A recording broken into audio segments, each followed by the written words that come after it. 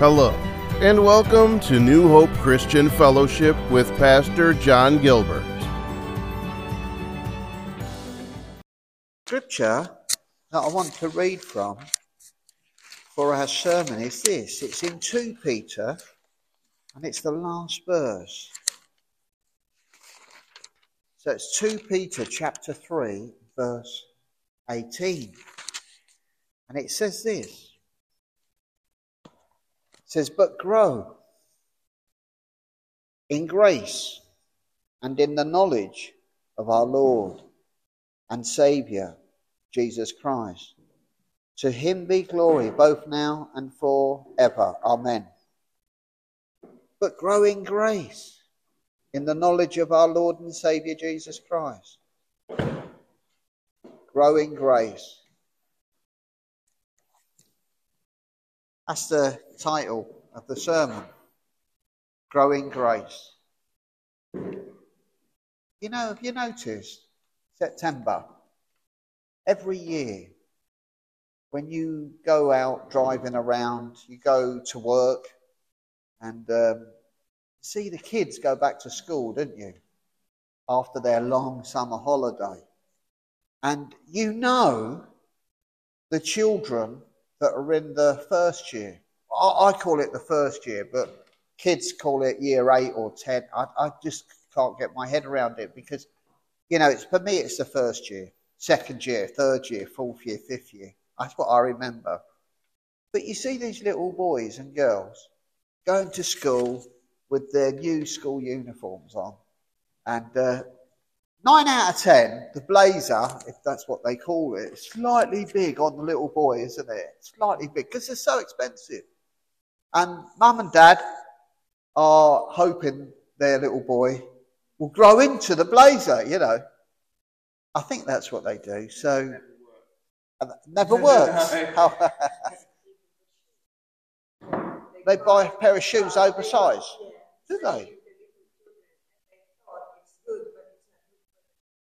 No, because they'll get long toes or something like that. So, but you understand what I'm saying, don't you? You know, because the parents know that their children are going to grow up. We need to grow up. That's what Christians need to do. So, before we continue, Father, we do pray. Please help me with preaching the Word of God, that it will be a blessing to our ears and to our lives. In Jesus' name, amen. So, you know, some of you are long in the tooth. And you could probably preach the sermon, actually, because the Christian life, you would agree with me, it begins with a birth, doesn't it? We, upon receiving Jesus, we become born again, don't we? And I'll show you. Go to John's Gospel.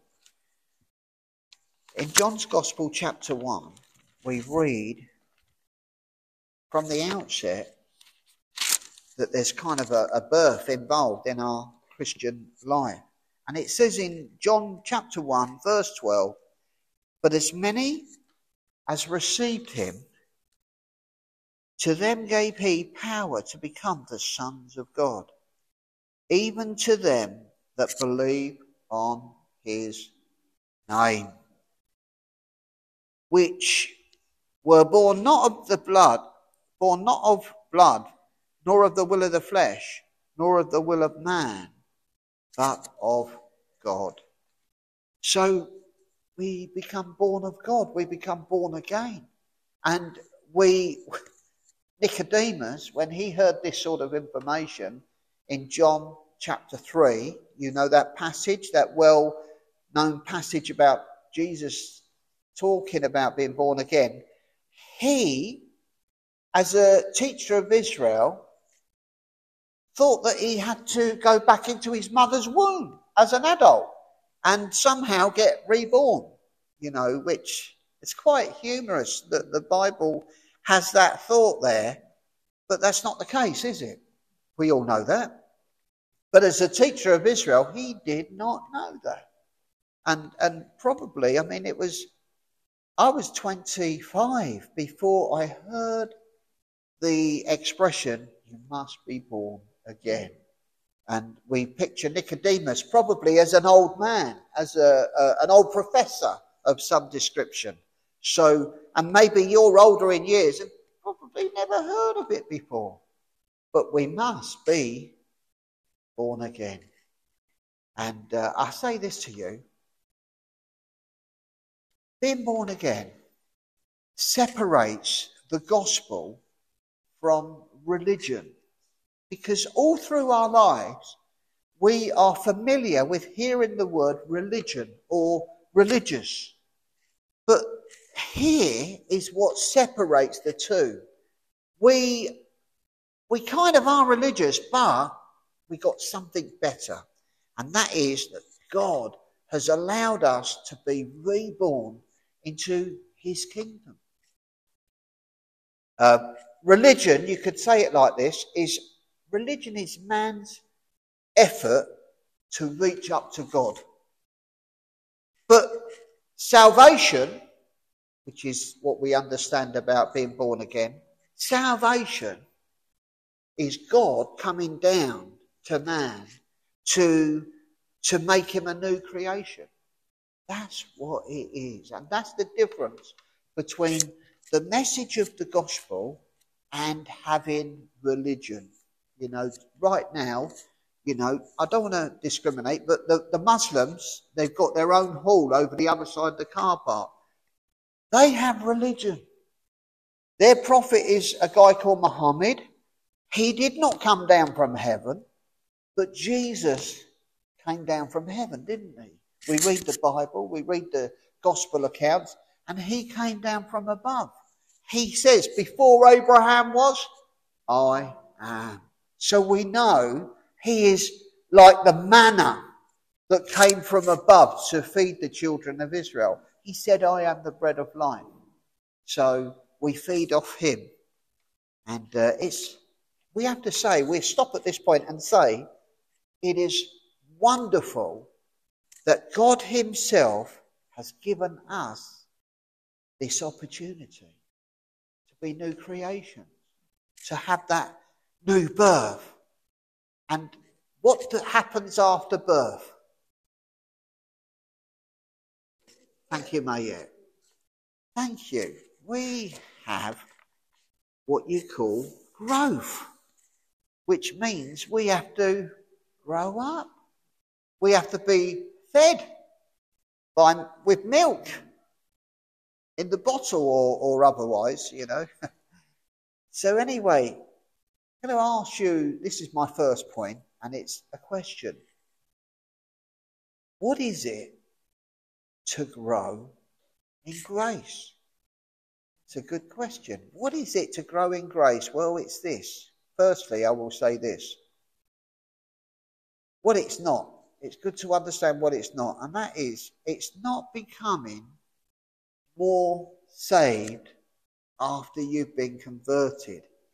And I don't know about you, but I remember when I got born again, when I was hearing about heaven and hell and about unforgiven sin in my life and the sins that I'd committed, I needed assurance to know that I'd been forgiven. I think we all want that. We've all got this uncertainty in our lives. We've come from this uncertain past of darkness and sin, and etc., etc. But we kind of want to get saved every day. We want to ask Jesus into our life every day for a period of time. But you don't have to do that, because the first time you do it, he will come. You know, he says, we were talking about this on Friday night, come unto me, you who are heavy laden and burdened, and I will give you rest for your souls. And we come that first time, and he will come into us. He says, you know, somewhere in Revelation 3:20, knock on the door will... No, it's not that one, is it? I've forgotten the verse, but it's about him coming into our hearts. All right? I stand at the door and knock. That's it. That's it. It's not becoming more pardoned than when we were converted. We want forgiveness. Everybody wants forgiveness for their sins. The guy on the cross that died next to Jesus, and he said, Lord, remember me when you come into your kingdom. How many times did he say that? Only once. And Jesus only said it once. Today you will be with me in paradise. So we don't have to keep repeating, Lord, save me. He'll save you. All right? And it's not becoming more justified, because once Jesus has forgiven you, you can be rest assured you're forgiven. There's another parable of the two men that went up into the temple, and one a Pharisee and one a publican. Do you remember that? I think it's Luke 18. And one said, oh Lord, I'm glad I'm not like other people, adulterers and thieves and robbers, etc., etc. And I'm glad I'm not like that tax collector over there. It was a selfish prayer. And the poor publican said, Lord, have mercy on me, a sinner. He only said it once. The Lord heard him. So sometimes we keep reminding the Lord, oh, did Jesus forgive me for that sin 10 years ago or something like that? He has heard you the first time, if it is a prayer of faith. So we're talking about growing in grace. J.C. Ryle, a Victorian minister from Liverpool. Pardon? His dad was an MP. Okay, thanks, Tom. But he was a great preacher. He wrote a book on holiness. But J.C. Ryle said, when I speak of growth in grace, I mean increase in the degree, the size, the strength, vigour and power of graces which the Holy Spirit plants in a believer's heart. That's what God can do by the power of the Holy Spirit. He can plant the graces of Scripture like love and patience, meekness, kindness. He can put those things in your hearts. How wonderful is that? Oh, thank you, Dom. So when we look around us, we could look in the church. We can look at each other. We can remember each other 5, 10, 15 years ago. Life is like this. We expect physical growth throughout life, don't we?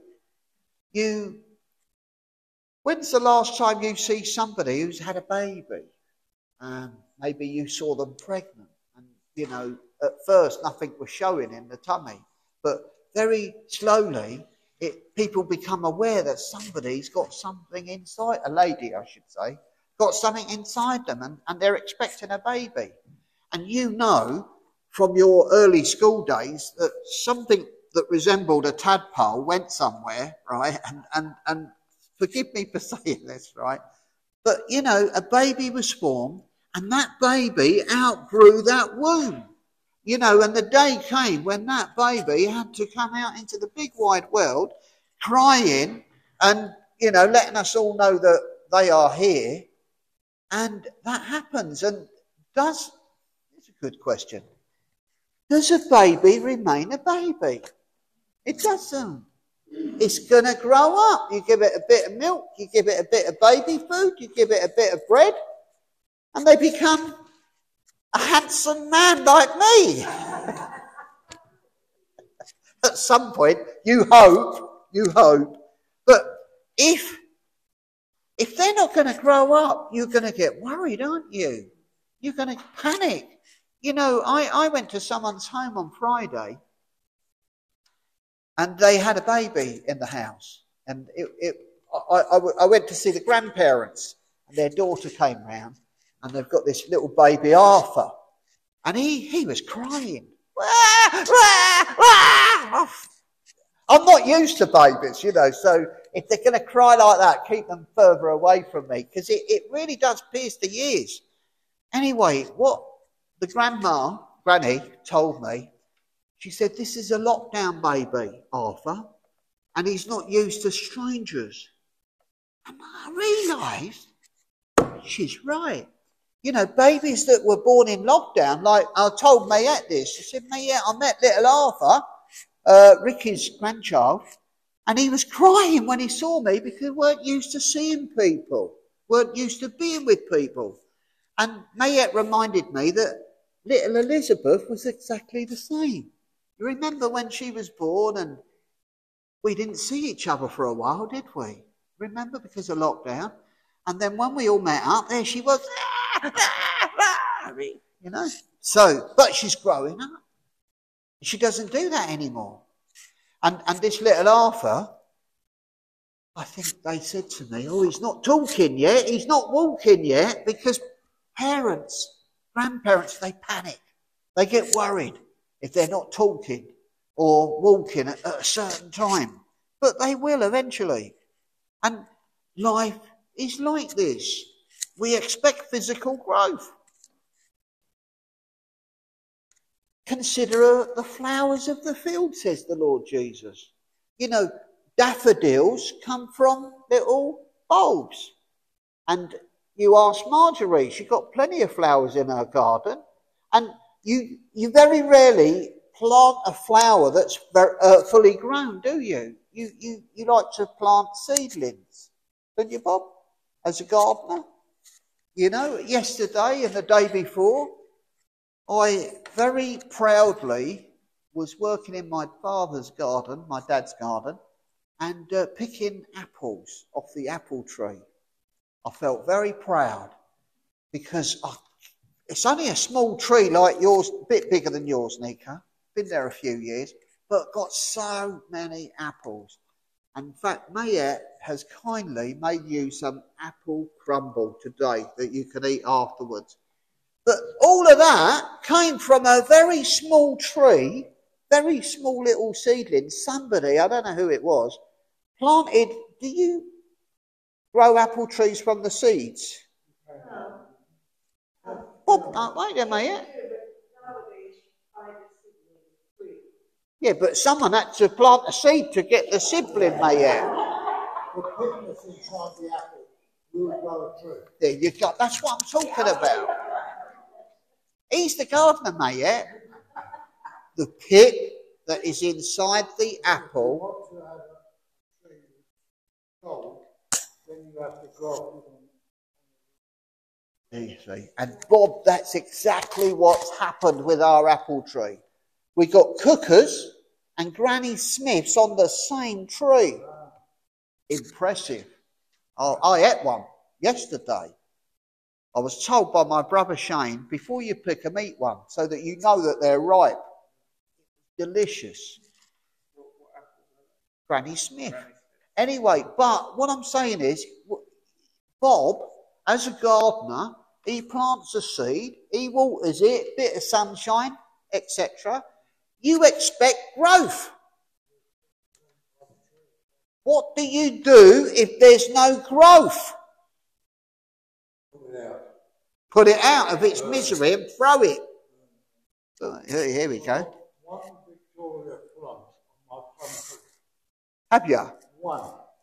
Only one. What are you going to do with that tree? It's quite a big tree in the garden. I have 4 apples. Oh, Bob, you're doing something wrong, mate. Bob the gardener had 1 plum on his tree. I'm sorry, Bob, but...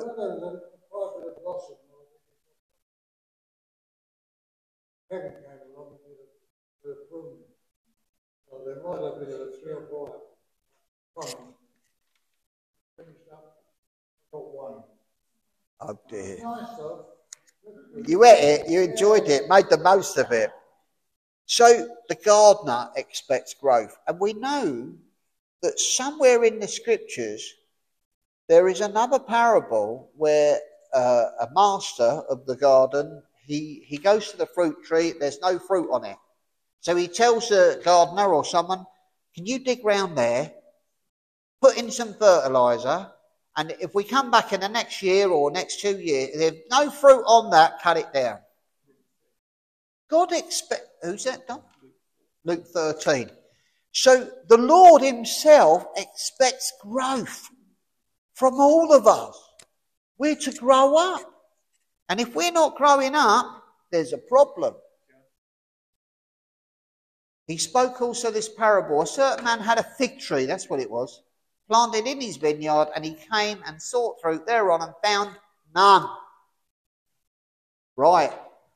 Then he said unto his keeper of the vineyard, behold, these 3 years I have come seeking fruit on this fig tree and find none. Cut it down.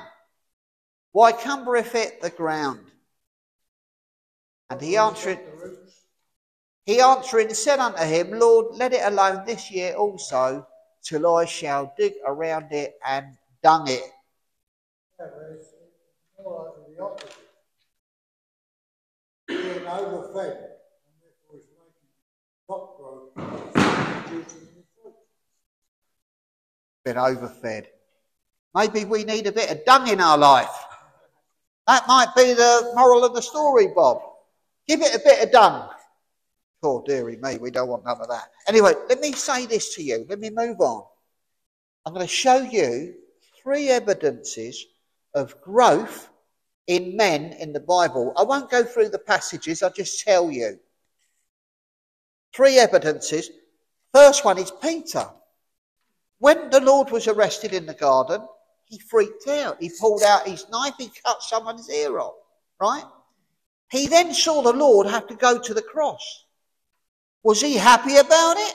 He ran away. They all ran away, except John and the ladies. And Peter then goes on a backslide. And does he stay on a backslide? No, he doesn't. When he comes to himself and he sees what the Lord goes through, he is devastated. He said, if all men forsake you, I will never forsake you.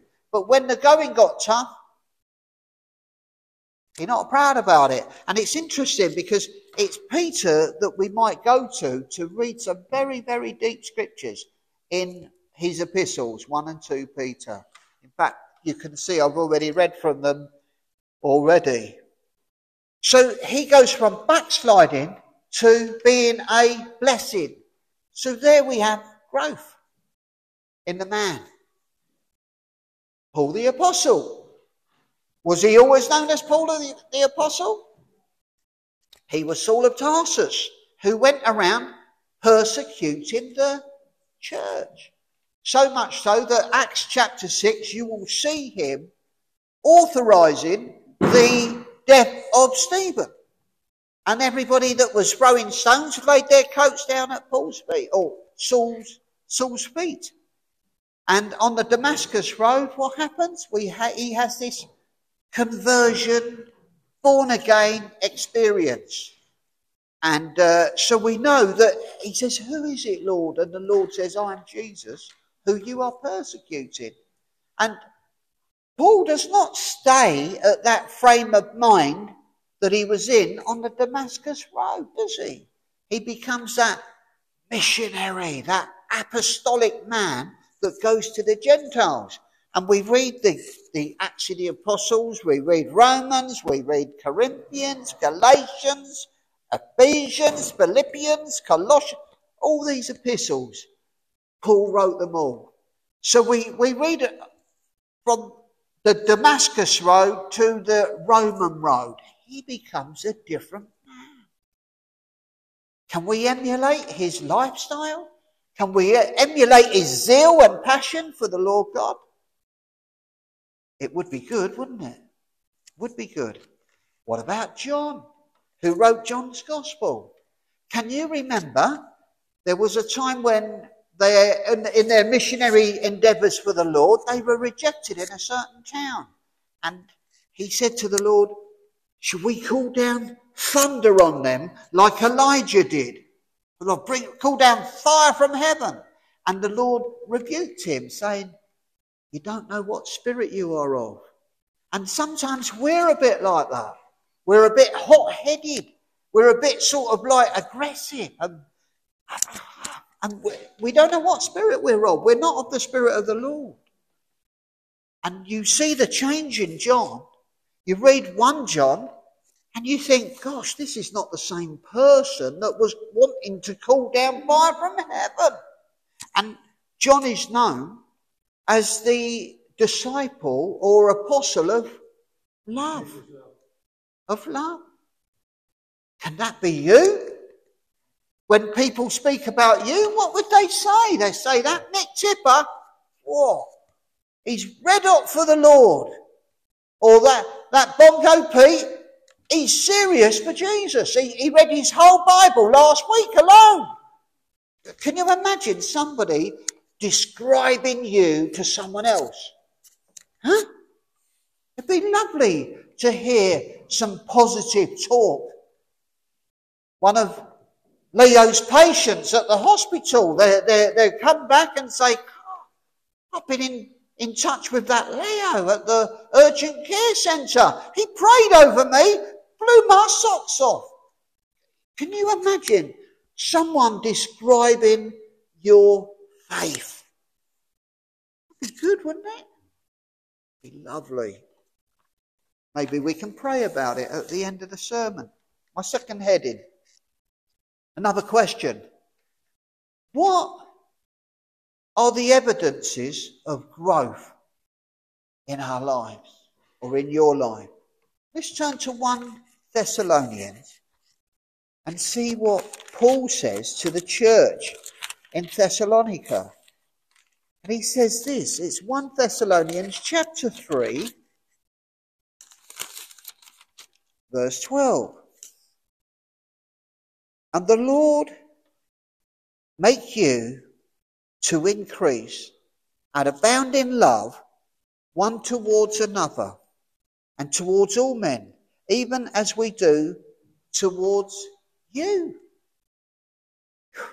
He's praying, he's saying, and the Lord make you to increase and abound in love. Isn't that nice? How much love do we have for someone else? A good question. This much. This much. I reckon you could. Someone said this to me about Jesus. They said, Lord, how much do you love us? This much. That much. That much. And they nailed him to the cross. How much do we love people? How much do we love our brothers in Christ, our sisters? This much? Or this much? Didn't Jesus say, no greater love has someone than that he laid down his life for the brethren? That's what the Lord says. If we move forward, Paul repeats the same theme in chapter 4, same letter, chapter 4 and verse 9 and 10. But as touching brotherly love, ye need not that I write unto you, for you yourselves are taught of God to love one another. This church in Thessalonica, they love each other. They care for each other. It's very good. And you know that somewhere, Dom, you might want to put it up there, John 13:35. By this shall all men know that you are my disciples. That's what the Lord says. By the way that we love each other. Can we love one another as Christian people? By this shall all men know that you are my disciples, if you love one another. You know, I'm going to say this. There'd probably be 100 people in this church if people all loved each other and didn't get the hump with one another and then leave and say, oh, I've had enough of you, John Gilbert. I'm off. I'm not coming back. I'm fed up with you. or someone else in the church. This happens in every church. We're a bad witness to the world because we don't love each other enough. First church I went to when I got born again, Dom's dad, Graham, took me to this church called Hemel Community Church. In fact, at the time it was called Bourne Valley Church, right? They're having a reunion on the 8th of October. I'm not sure if they want to see me. I'll tell you why. The pastor said to me one day, he said, John, I'd like you to say something to the church. He gave me a week to think about it. He said, I've heard. He said, I didn't know what to say. He was asking me to give a little testimony. I was scratching my head. I was very young in the faith. I was like 6 months old in the Lord, right? And I thought about it for the whole week. I got up the front. I was ready. Do you know what I said? I said, there's not enough love in this church.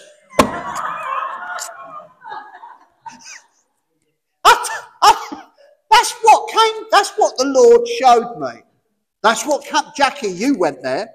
We went there together, right? And I'll tell you why I said that.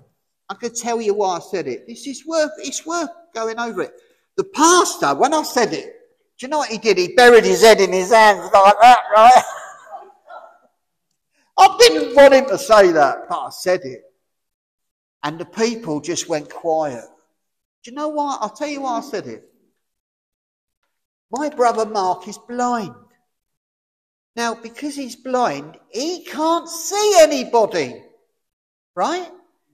So he can't get up from the chair and go over and sit with you, Bob, and say, all right, Bob, how you doing, mate? He can't do that. He's blind. A blind person, needs you to go to him because he can't see you. And when I got born again, there was a gang of us young men. We all went to this little church. And Mark used to come. And it was him who told me this. He said, John, you know, I sit in the church. I'm waiting for someone to come and see me, have a chat. And no one comes. Isn't that sad? I mean, come on. Shake your head. That's sad, isn't it? It's the truth. And that's why I said what I said. Because if we love each other, we will care for each other and think of one another before ourselves. You know, Mayette's cooked a meal for everybody. Why she do that? She loves you all. She wants all of us to make sure we've had at least one meal this week. Did you, Mayette? Come on, let me move on. Otherwise you'll start crying. I know when you're crying, we'll be handing out the tissues. It says, Dom, 1 John 3:14. Let's look up that verse. We'll read it, have a look at it together. This is a good subject to consider. Dom's going to find this verse. Check this out, look. We know that we are passed from death unto life because, this is an interesting verse, look, because we love the brethren. He that loveth not his brother, oh dear.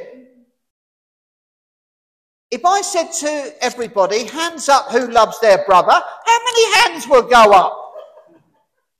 Hey?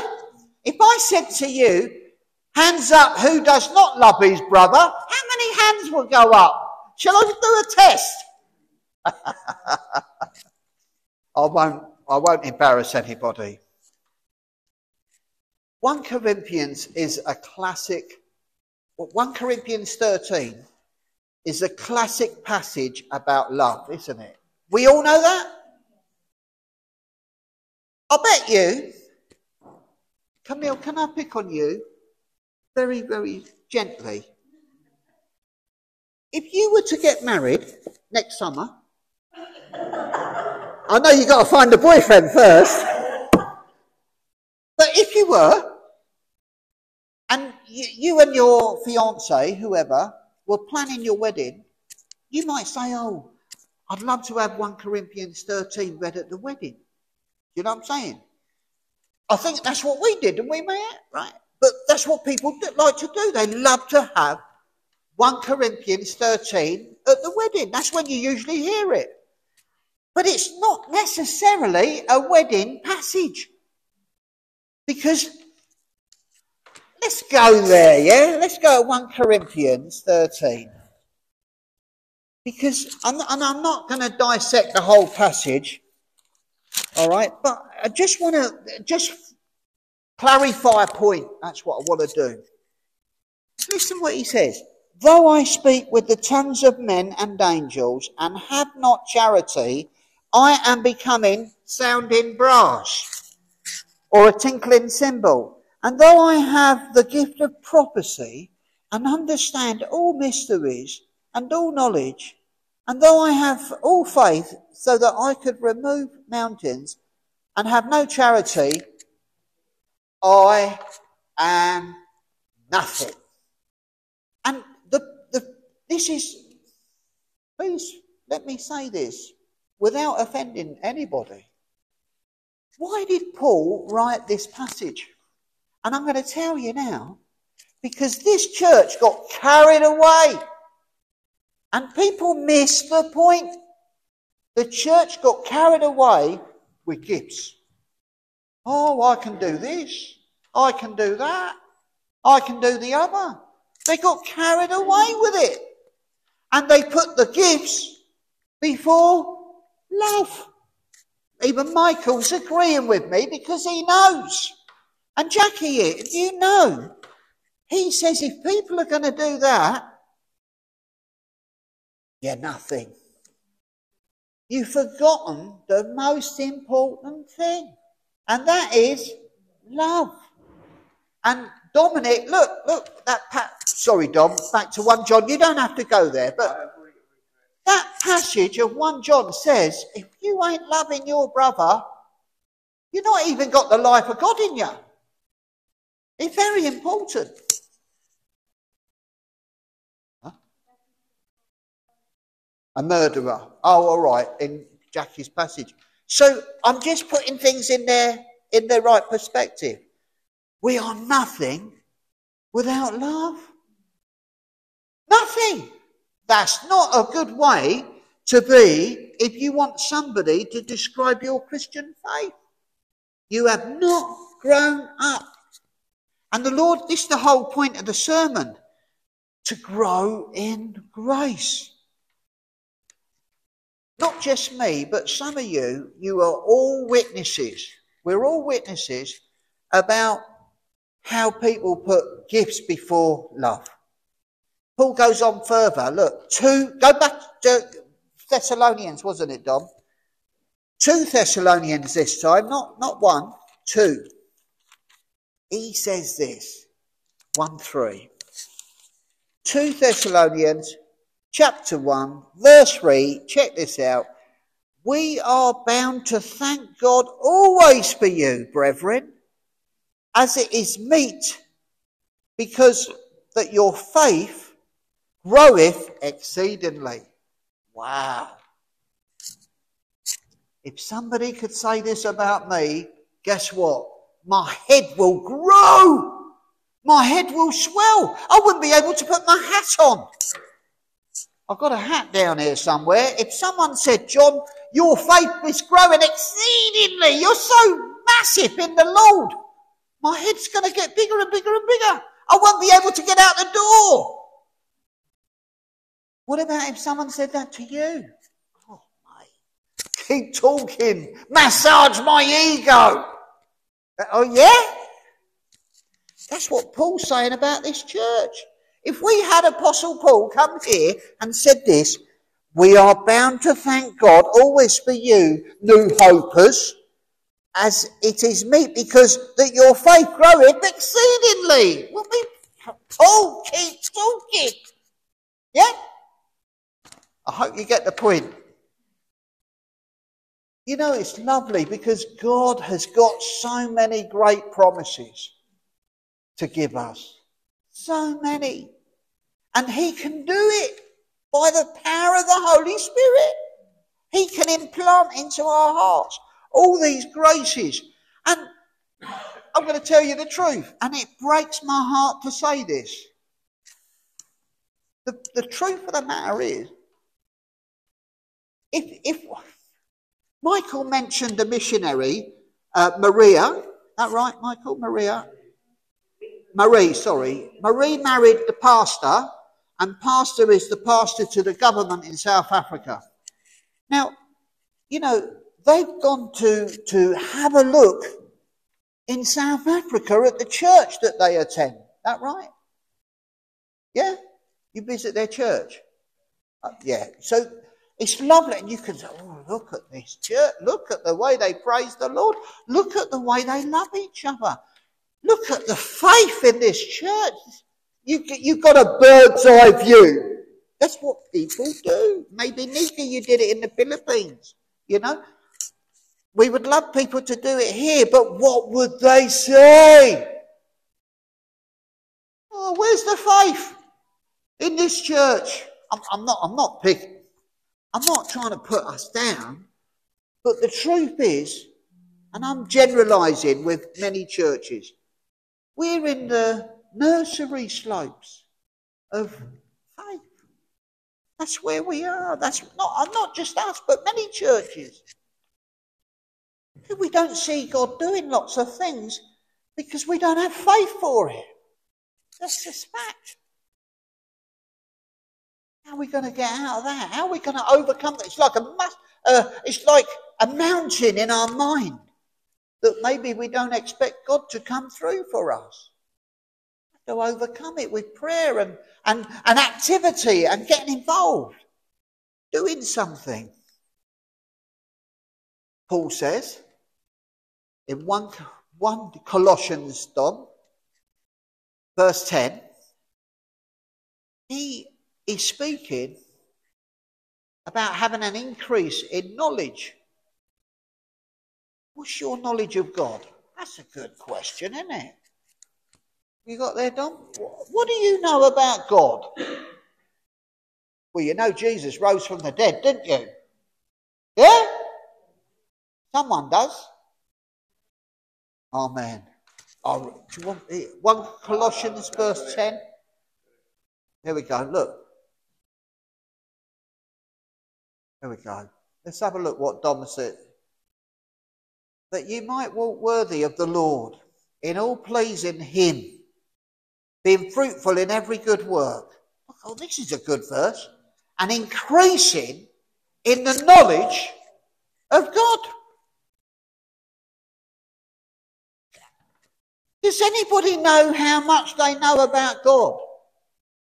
Don't know, do we? We scratch our head over that one. Huh? Called theology. This, but that ye might walk worthy of the Lord. We want to do that, don't we? In all pleasing him. We want to please God, don't we? This is being fruitful in every good work. There's 3 good points there, and 4 point, increasing in the knowledge of God. That's a 4-point sermon in one verse. Wow. Who reads their Bibles? Who don't read their Bible? Shall I tell you something? I went to a meeting once in Aylesbury. Do you know who turned up?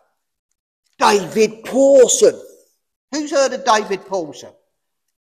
A few of us, right? He's a renowned, known English Baptist, bit charismatic pastor. And he goes around the church, he preaches. Do you know what he said? He come in and it was packed. The church was packed, right? And his introduction was this. He said, who loves the Bible? Every hand went up. Every hand, Jackie, went up in the air. He said, who read their Bibles last week? Yeah? Every hand was still up. Oh, yeah. He said, who read their Bibles last Saturday, Sunday? And then one by one, the hands went down. You know, a few hands went down. Who read their Bibles yesterday?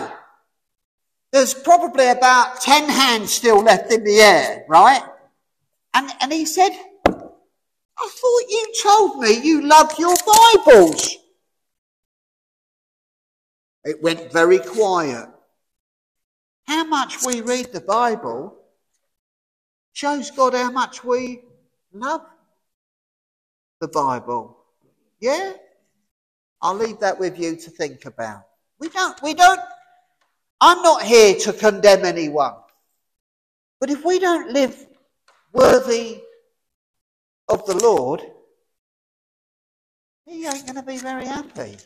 Is he? I don't think so. All right, I'll put it in another context. Do you know more about Jesus Christ now than you did when you was converted?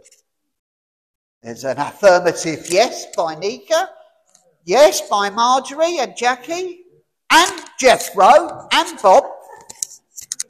Can you, everybody that nodded, get a pat on the back, please? Right? Everyone that didn't get nodded or didn't do a nod, come and see me afterwards. Yes? Let me ask you another question. Do you know more about God now, thank you, Karen, than when you were first believing in Jesus? You do. Wonderful. Do you have a greater desire for holiness in your life? You do, don't you? You know? How do you measure that? Okay. Last night I was doing the sermon, working on it, and obviously the telly went on and Strictly Come Dancing came on. You know, just doing all of that. All of that. Maybe I should enter next time, next year. And I saw a little bit while I was just sort of in between a few things. And there's a woman called Fleur East. She's a singer, I think. And she came on and did a bit of dancing. But I did watch, and then it got a bit sensual. You know what I'm saying? And I had to look away. I didn't want it to look at it. I didn't want to see it. I didn't want to see a woman who's barely got much on, right? A few tassels. I didn't want that in my head. You see? Why? I don't want to defile my thoughts before the Lord. You know what I'm saying? Why do you watch it? I worked. Bob, the telly went on, right? Pardon? Okay. I wanted to read. I'm doing my Bible sermon, Bob, all right? But the telly went on, okay, and it was just on. And we had a little look. I didn't watch the whole programme. It will be on for the next 3 months. I'm not interested in it. Tony Adams, the Arsenal defender, he's doing it. He's in it. And now my interest was who's in it. That's probably it. But what I'm trying to say is, when it got a bit sexy, I had to look away. I didn't want to see it because I want to be holy. But you know what I'm saying. You go to the pictures, what do you see?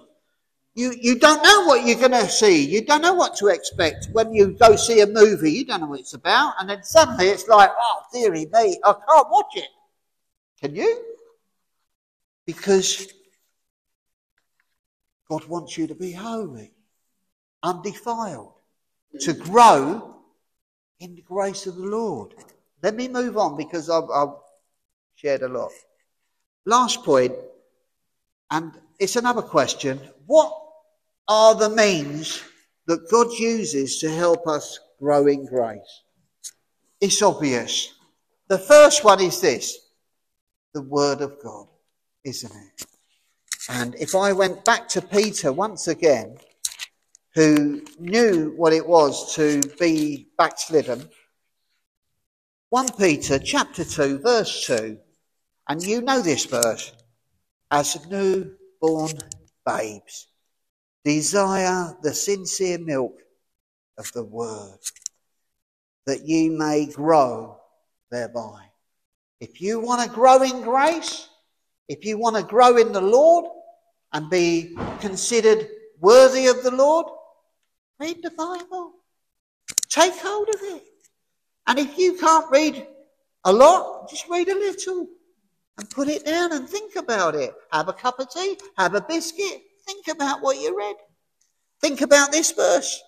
As newborn babes, desire the sincere milk of the word, that you may grow thereby. And you will grow and mature in the Lord. I mean, some people don't like milk in their tea or their coffee. I don't like milk in my coffee unless I have a cappuccino. But I like milk in my tea. And I like the pure milk of the word. Because I'm going to grow in the Lord. I don't get tired of reading the Bible. You know, because it's the way that God can shape you. It's the way that God can mould you. It's the way that God can develop you. If you will feed off his word, you will become the spiritual person that he wants you to be. And you have to admit, Nika would admit to this and agree with me, you know, the Lord, if he wants to speak to you, he will use his word, which is sharper than a double-edged sword. You know, the Jewish children, when they were 8 days old, the boys got circumcised. Oh, very painful. However, if you're a true Christian, God is able to circumcise your hearts with the word of God. He can take the word and the flesh of our hearts, he can cut away at it and make you a spiritual person. God can do that. All you've got to do is read it. Wherefore, laying aside all malice and guile and hypocrisies and envies and all evil speaking. That's one verse. That's 1 Peter chapter 2 verse 1. Laying aside, have I got malice in my heart? Maybe you have. Have I got guile in my heart? Maybe you got that. Have I got hypocrisy in my heart? That's 3 different things. Maybe we all have. Have I got envy? Am I an evil speaker of somebody? God says, lay it aside. So I take that on board. I say, no evil speaking, right? You see, God's word is able to shape me, shape my mind, shape my thoughts. What else God uses? Trouble and experience. How do we know? Well, we can read Romans 5, or we can go and talk to Job, or not talk to him because we know he's not around, but we can read the book of Job and we can say this man had trouble beyond belief. How about a devotional life? 7 days in a week, yes? 30 days a month, most months. 31 on some. What's your devotional life like? How much time in the day or the week do you set aside to say, do you know what? I'm going to shut the door. I'm going to turn off my telephone. I'm going to turn off Strictly Come Dancing.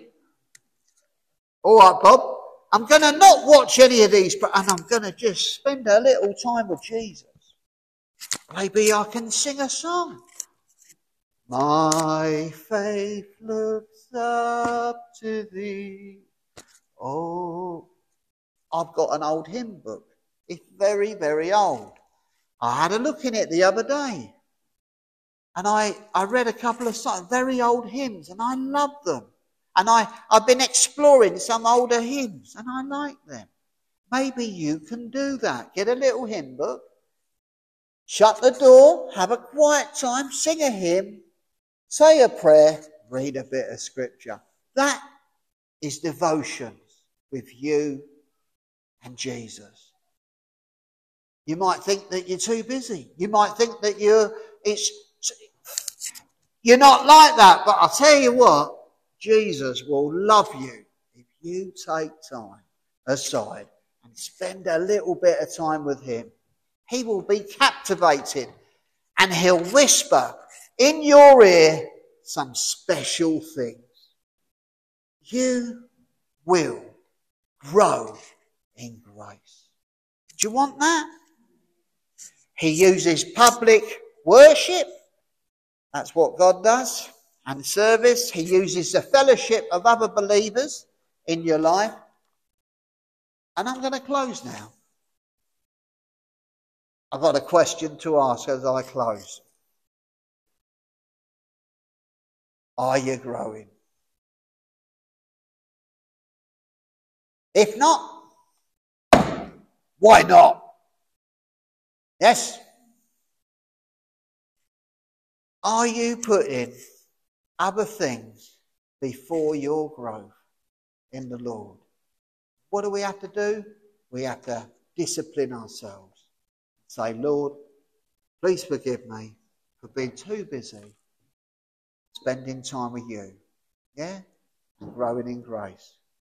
All right, we'll leave it there and let's pray. Almighty God, we do thank you for this morning and for this opportunity. Once again, Lord, to be able to hear the word of God. To be able to just fellowship with each other. And to focus on hearing the truth, Lord. Sometimes, Lord, it is obviously evident to you. If you examine us through and through, that you can see that we've backslidden or we're not where we should be in our Christian walk with you. I pray, Lord, for me, for everybody, for all of us, whether it's the youngest one here or the oldest, that you would help us, all of us, to cultivate our Christian walk with you, that we would be able to grow in grace, that we might come to that place of maturity where people could point the finger at us and say, that's a man of God, that's a woman of God, that's a teenager of God. Lord, help us to put you first. Help us to learn to love one another.